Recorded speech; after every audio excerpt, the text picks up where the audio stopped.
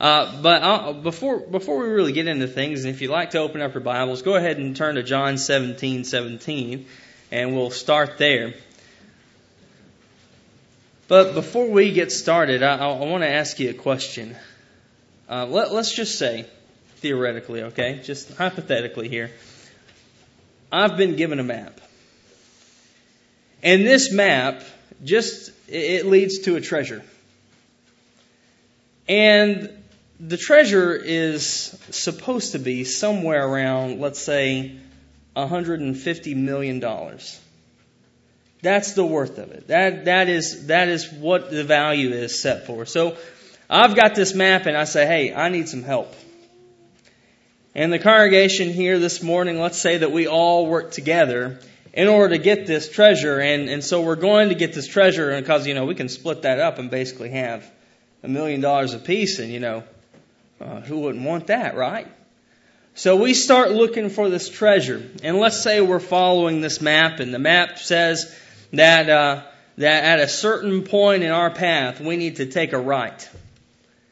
And we get down to this path, and we're looking and we're following this map. And we get down to this point in the path, and then we stop and we say, okay, we know that the map says for us to turn right here, but let's debate this for a second. Which way do you think we should go? Which way is it that we should go? I mean, we could go left. Left actually kind of looks nice. Why don't we just go left? But the instruction says to do what? It says to go right. And so, if we're going for that treasure, what are we going to do? We're going to follow that map exactly. We may pore over it and we may ask ourselves questions, but the end result is that we are going to do exactly what it says because we want that treasure, right? You want that treasure at the end. So you're going to do exactly what it says. Brethren, friends, and family, we have that kind of a treasure. And in essence, we have been given a treasure map. And we need to follow it exactly. Now, this morning, this lesson is getting back to the Bible. And the question first comes up is, why do we need to do that? Maybe even before that is, I didn't know that we had gotten away from it. Well, honestly, a lot of people have steered way away from the Word of God. They have decided that, they're going to get up and they're going to get numbers, right? They want numbers in the congregation. Because, numbers, what does that do? It pads people's pockets. But it's not about numbers for numbers' sake. It's about souls. It's about doing what's right. It's about following the Word of God. And the end result, of course, is we want to go to heaven. Now, if we want to go to heaven, we need to do it God's way. Now, it shouldn't be any surprise to you that there are people teaching different things in this religious world, right? I can guarantee you that someone, somewhere, even in this town right now, may even at this present moment be preaching a sermon that is not going to go in line with the one that is being preached today. Why is that? Why is that? We need to only preach the Word of God, not our opinions. This is the way I look at it, and I hope that you see this point of view is God loved us so much that He sent His only Son to die for us. Not only did He do that, but He left instructions for us in order for us to be able to lay hold of that eternal salvation. And then also that we can live faithfully. It's given us instructions for living. We can be saved through this Word, and we can know how to live through this Word. Now, I don't know about you, but I don't think that I am smarter than God. I don't even think I'm the smartest person in this room. So I know that I'm not smarter than God. So when we are looking for advice on something, what do? You know, if let's say you've got a plumbing problem, but you have no idea about plumbing. Now, who are you going to call? Well, you're going to call Ghostbusters, right? No. What are you going to do? You're going to call an electrician? No, you're still not going to do that, are you? What are you going to do? You're going to call somebody with knowledge about it. You're going to call somebody who is a plumber to come and fix the problem. Somebody who has knowledge on that subject. So when it comes to the Word of God, if we want to lay hold on the treasure that's been given to us by the Lord, then what is it that we need to do? We need to follow exactly the advice that has been given to us from our eternal Father. So yes, there are people who teach outside the Word of God. And there are different motives for that. But I want to ask this simple question. Why get back? Why get back to the Bible? Why get back to the Bible at all? Well, let's mention some things. If you turn over to John 17:17, it was a passage that we read this morning for our scripture reading. It says sanctify them by thy truth. Thy word is truth. Now, what's the word? Specifically at that point, they're talking about Christ's sayings. Anything that Christ was saying, that was truth. That was it. But Christ is also deity, right? Christ is deity, so anything He says goes. What about God the Father? He's also deity. Anything He says should go. Well, what about the Holy Spirit? Well, anything that He says should go too. But we also know that the Holy Spirit is the reason that we have the Word of God today, because it was through Him, through the Comforter, John 14 and John 16, that we have the Word of God today. It is the Word. The Bible is the Word of God. It's that same thing that we mentioned in 1 Corinthians 13, and in 1 Corinthians chapter 12, and in chapter 14, we're talking about spiritual gifts. They were having a problem back at that time. They were saying spiritual gifts were great, and they were great, but some people thought certain spiritual gifts were better than others. And there were people even at that time that had spiritual gifts, but wanted other spiritual gifts. And you look at 1 Corinthians, you look at chapter 1, you're going to find out that this congregation was a congregation that had all the spiritual gifts. They had every single one, and we don't know of any other time that had happened. So, Paul is writing them, and when he comes to chapter 13, we sometimes forget that this is in the context of spiritual gifts. And we look at chapter 13, and it's all about love. All about love. And you get down there towards the end, verses 8 and following, and you find out it says, when that which is perfect is come, all these things are going to be done away with. All those miraculous things are going to be done away with. Now, how do we know this? Well, also we know that in Acts chapter 8, we talked about that a little bit this morning with Simon the sorcerer. He looked and he wanted to have, he became a Christian, but he wanted to have those spiritual gifts. He was a magician, so he wanted to be able to use these things to get gain. And they said, no, you can't do that. Now, the point is this. He went up to the apostles because he found out what? That it was only through the apostles that the passing on of spiritual gifts could occur. So, therefore, after that time, after all those men died, and then everybody that they had given spiritual gifts to had passed away, there is no more spiritual gifts on this earth as far as miraculous things are concerned. Right? No more spiritual gifts. But we don't need them, because we have that which is perfect. That's the Word of God. We have complete knowledge of the covenant in the Word of God. So yes, you look at the Word of God and the Bible. It is what we need to follow because it is truth. In John 8, verse 32, it says, And ye shall know the truth, and the truth shall make you free. You want to be free? You want to be free? I mean, there's a lot of things in this world that, in America, we're free, right? I'd only go so far, I know, these days. But we claim to be a free nation. We want to be free. That was the whole thought process that established this country, is the thought of freedom. You want to be free? Be free from sin?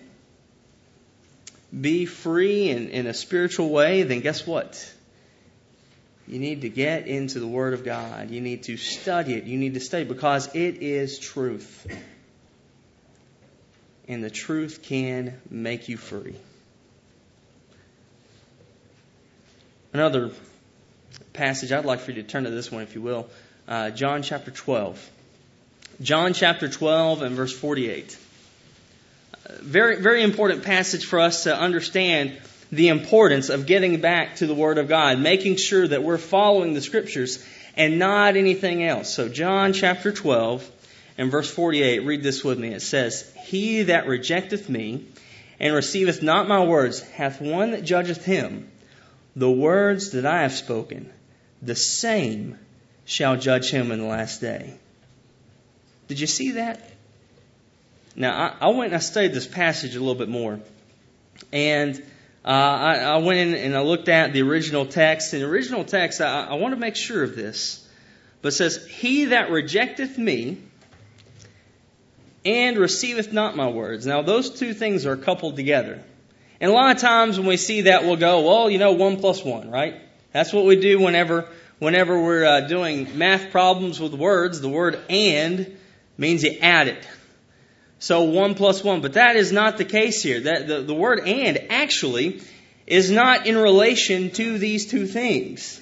It's actually not supposed to be like this. But the idea here is simply this. In the Greek, when emphasis was to be made, they would repeat something. That's why you see several times where something is repeated just after you have seen it. I'll give you an example. You look at Luke chapter 13 and verse 3. And it says, I tell you, neighbor, unless you repent, ye shall all likewise perish. That almost exact phrase is used again in verse 5 for emphasis. The same thing is done right here in one sentence where you say, He that rejecteth me, that is the Lord Jesus Christ, and receiveth not my words, that is equal. Those are the same thing. He that rejecteth me, if you reject me, you've got somebody that's going to judge you. And that thing is the Word of God. You've got that. And then also, guess what? It says, He that rejecteth me and receiveth not my words. Both of those things are equal. You want to reject Christ? Okay. Then you're going to be judged on that. At the end of that, what do you see? He that rejecteth me and what? Receiveth not my words. Those things are both equal. Well, why is it that we're saying they're equal? Well, listen to this.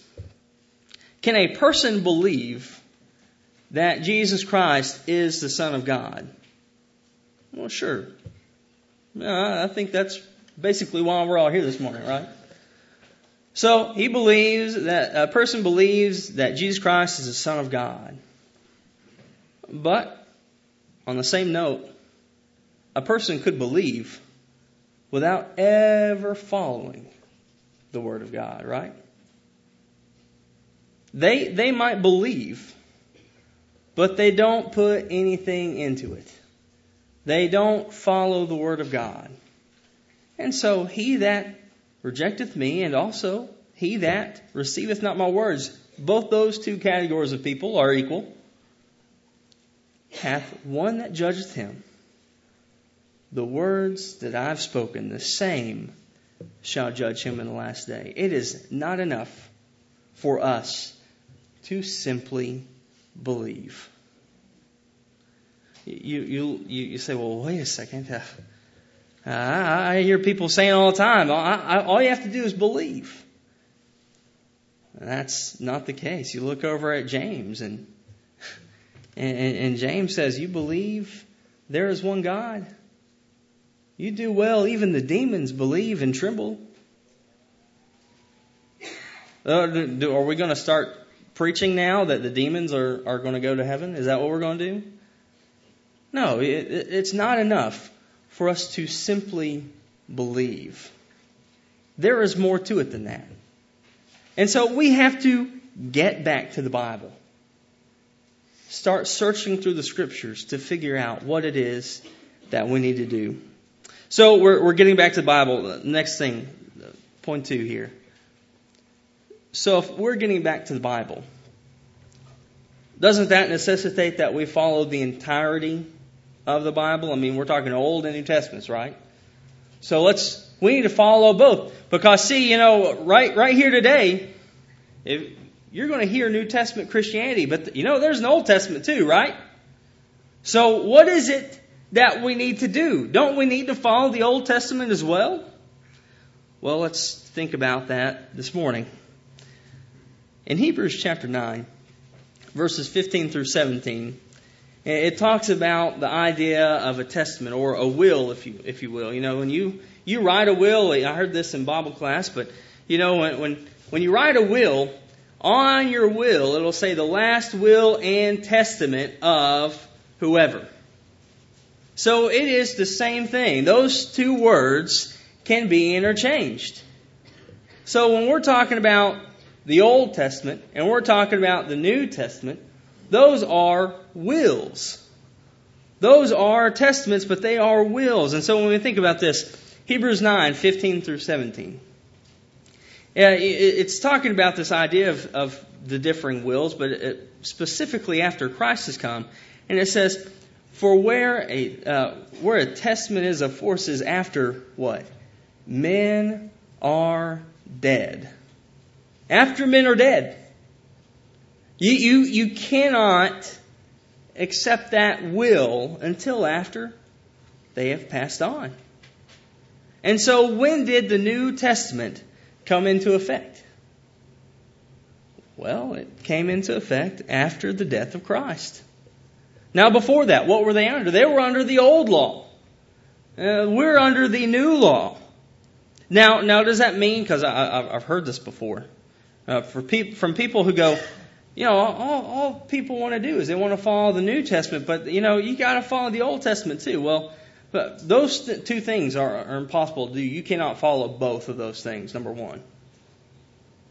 But some people will say, look, following the New Testament, and people who teach that you should follow and solely follow the New Testament are disregarding the Old Testament completely. Is that the case?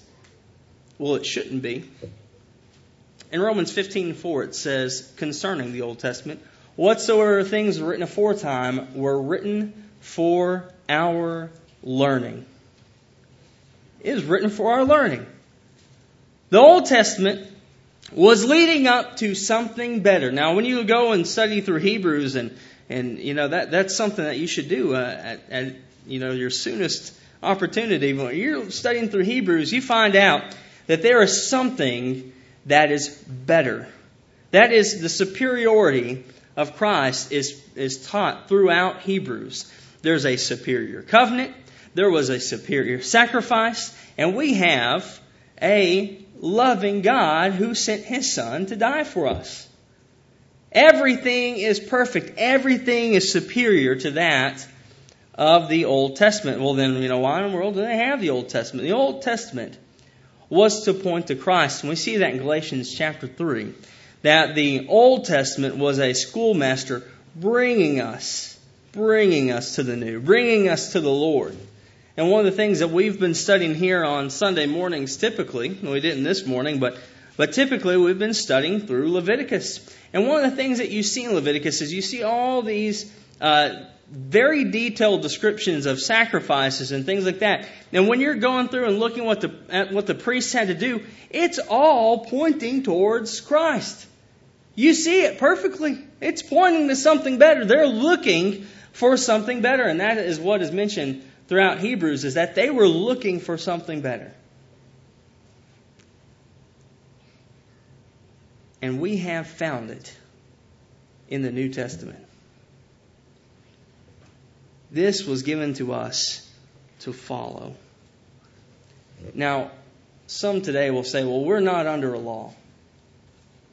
We're not under a law today. You talk about the Mosaic law, we're not under the Mosaic law. We're not under the patriarchal law. We're not offering sacrifices. We're not doing those things. We're not under a law at all. Correction. Galatians 6:2, we are under the law of Christ. We have to follow what He says. Matthew 28 verses 18 through 20 gives a great commission, but verse 18 says that He has all authority given to Him in heaven and in earth. So everything that is in heaven and in earth is under the authority of Jesus Christ. Jesus Christ having said already, as we've studied in John 12 and verse 48, that it's by His words that we are judged. Therefore, what is it that we should do? We need to follow His word. Now we get that when it comes to law, right? There's a law of the land. And there are certain laws, even within states, that differ, right? And if a person wants to abide by the law, they need to know what it says. At least have some general ideas, because you don't want to do something illegal, because you know that you are going to be judged by that law. And we know that throughout this country, that murder is wrong.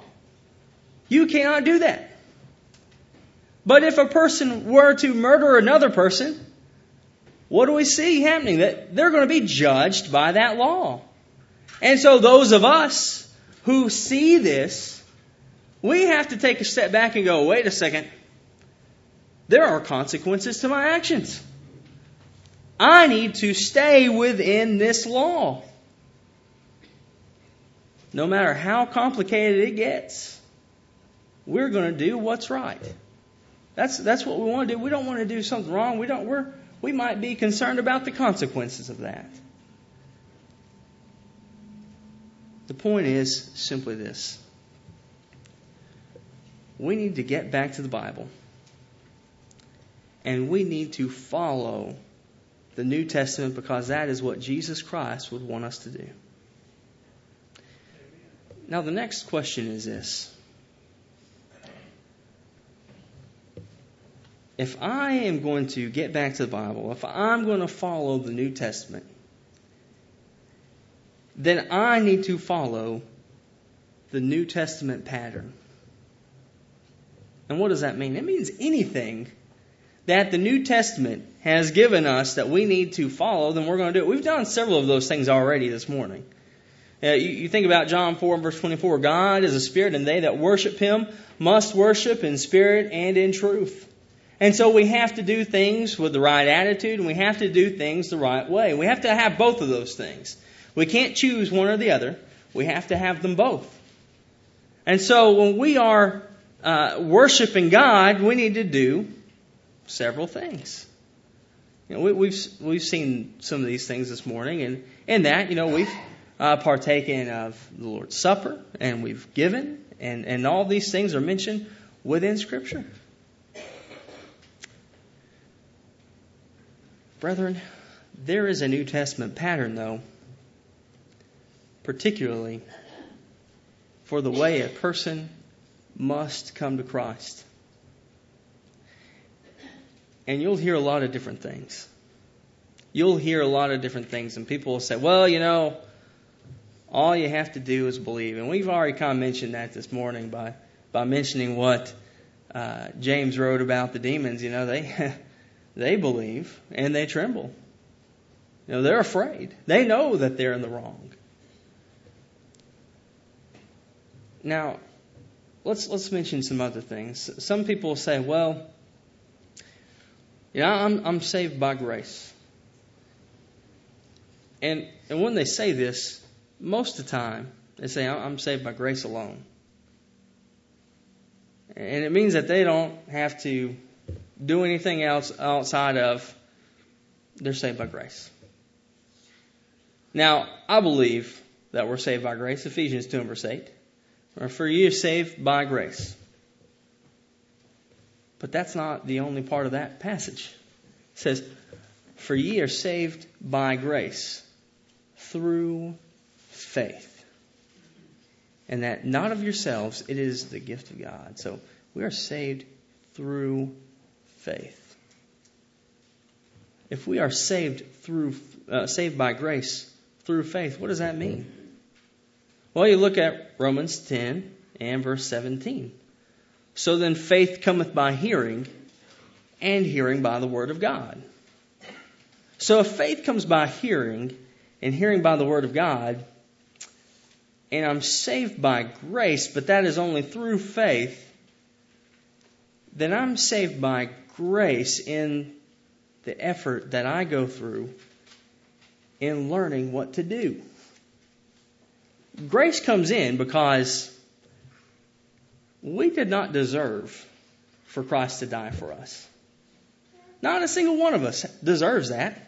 Not a single one of us can earn our way into heaven or be deserving to go to heaven. Not in a million years. There's nothing we could do because we all needed Jesus Christ to die for us. I remember hearing a young person say one time, "Well, why couldn't just another person die? Why couldn't they die for somebody else's sin?" And the point is simple. Who's going to die for his sin? We needed that perfect sacrifice, the sinless sacrifice of Jesus Christ to cover our sins. And so when we think about this New Testament pattern for salvation, let's consider all the options. Now, we see that we're saved by grace, but we see that is through faith, and we gain faith by reading the Word of God, studying the Word of God. So we're saved by grace, yes. Now, what about faith? Are we saved by our faith? Well, let's think about that. John 3 and verse 16. For God so loved the world that He gave His only begotten Son, that whosoever believeth in Him should not perish, but have everlasting life. You believe in the Lord Jesus Christ, that's the same as faith there. Yes, faith can save you. The question is, how? How does faith save us? Does it save us just because we have it? Well, let me ask you a question. Let's say that this church building is going to burn down. We know it's going to burn down. Let's say the fire is starting right behind me. And it's going on, and I'm going to say, look, I smell the smoke. We're in danger. We need to get out of here. And so we can all get up and leave, but a part of that was what? Belief. You believe that what I'm saying is true, then you're going to follow suit, right? If you really believe, you're not going to stay in a burning building, are you? That would almost be certain death, right? That's not something that would be very intelligent on our part. So even though we could believe all day long, that has to be backed up by something else. And so, yes, we believe that Jesus Christ is the Son of God, and that is a part of salvation. But what else is there? So we believe. But what about repentance? What is repentance? Well, we already mentioned Luke 13:3. I tell you, nay, but unless you repent, ye shall all likewise perish. But what does it mean to repent? Well, repentance is a change of mind that results in a change of action. And so when one repents of their sins, they realize that this thing that I've been doing is wrong. And I'm not going to do that anymore. I cannot do that. and I'm going to follow the Lord. So we see that repentance also is a part of salvation. So we've talked about grace, and we've talked about belief, and we've talked about repentance. But then there's confession.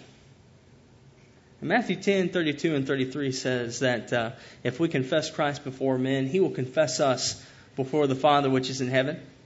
But if we deny Him before men, then He will deny us before the Father which is in heaven. We also see in Acts chapter 8 with the Ethiopian eunuch that down around verse 37 that what happened with him is, he made a good confession at the point of baptism. But this is not something that you leave just at that point of baptism. You have to do this every day of your life. You confess Christ before men. And you definitely do not deny Him. So we must confess. That's a part of salvation, is continuing to confess Christ before men. So what are we leaving out? You know what? We must be baptized into Christ. Now, as it was talked about in Bible class, and maybe some of you were not here for Bible class, but there was the mention of baptism and what baptism means. Now, it is a transliteration, as was mentioned in Bible class, which is a letter for letter transmission from one language to another. So, baptizo is the word, and they've just said baptism. That's it. That's the word now. And so they use that word baptism. Now, what does that mean? Well, baptism means to dip, plunge, or immerse. Now, it's really interesting. There's a guy many, many years ago, over 100 years ago, that he compiled all the material, and most of it, we still use most of it today. But he took every single time that this was mentioned in a lexicon or dictionary or anything. He took every reference, and it literally ends up being about 100 pages in the book that I own. And in this book, all these references, and I can't tell you how many references these are, but it says every single time in some form or fashion to dip, plunge, or immerse. No other options. So what does that mean? That means we need to completely immerse someone when we're doing this. And this is done in water, as we see in 1 Peter 3 and verse 21. Like figure whereunto even baptism doth also now save us, not the removal of the filth of the flesh, but the answer of a good conscience toward God. Acts chapter 2 and verse 38, we see that they did that, and they did it, there in water. So all these things, we can continue to point this out, but it cannot mean any other thing. See, the action here is done to the person. That is what the original text is indicating. The person is dipped into water. So let's, for sake of argument, just go with the English here. And let's say that pouring is the mode. I'm not exactly sure how you are going to pour a person out to do that. That's literally what it would have to be done. Oh, let's say sprinkling is to be done. Well, you literally have to sprinkle a person, their contents. I guess you would have to grate them up. I'm not going to be a part of that process. The point is very simple, though. Because in the Greek, if they wanted to use a word that meant to pour, or a word that meant to sprinkle, they had those available to them. But they did not use those words. They used the word for baptism. It means to dip, plunge, or immerse. Further illustrate this, when you look at Greek manuscripts of various kinds, there's several times when you'll see somebody mention a ship sinking. And you know what they say about the ship sinking? They literally say it was baptized. There was a prince that somebody wanted dead, and so you know what they did is they paid off his friends.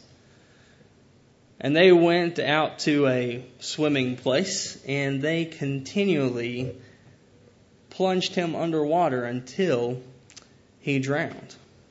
Do you know what they mentioned there as the word used to put him under the water several times? They used the word baptizo. Now, we could talk about that further. I don't think anything further is necessary to be stated.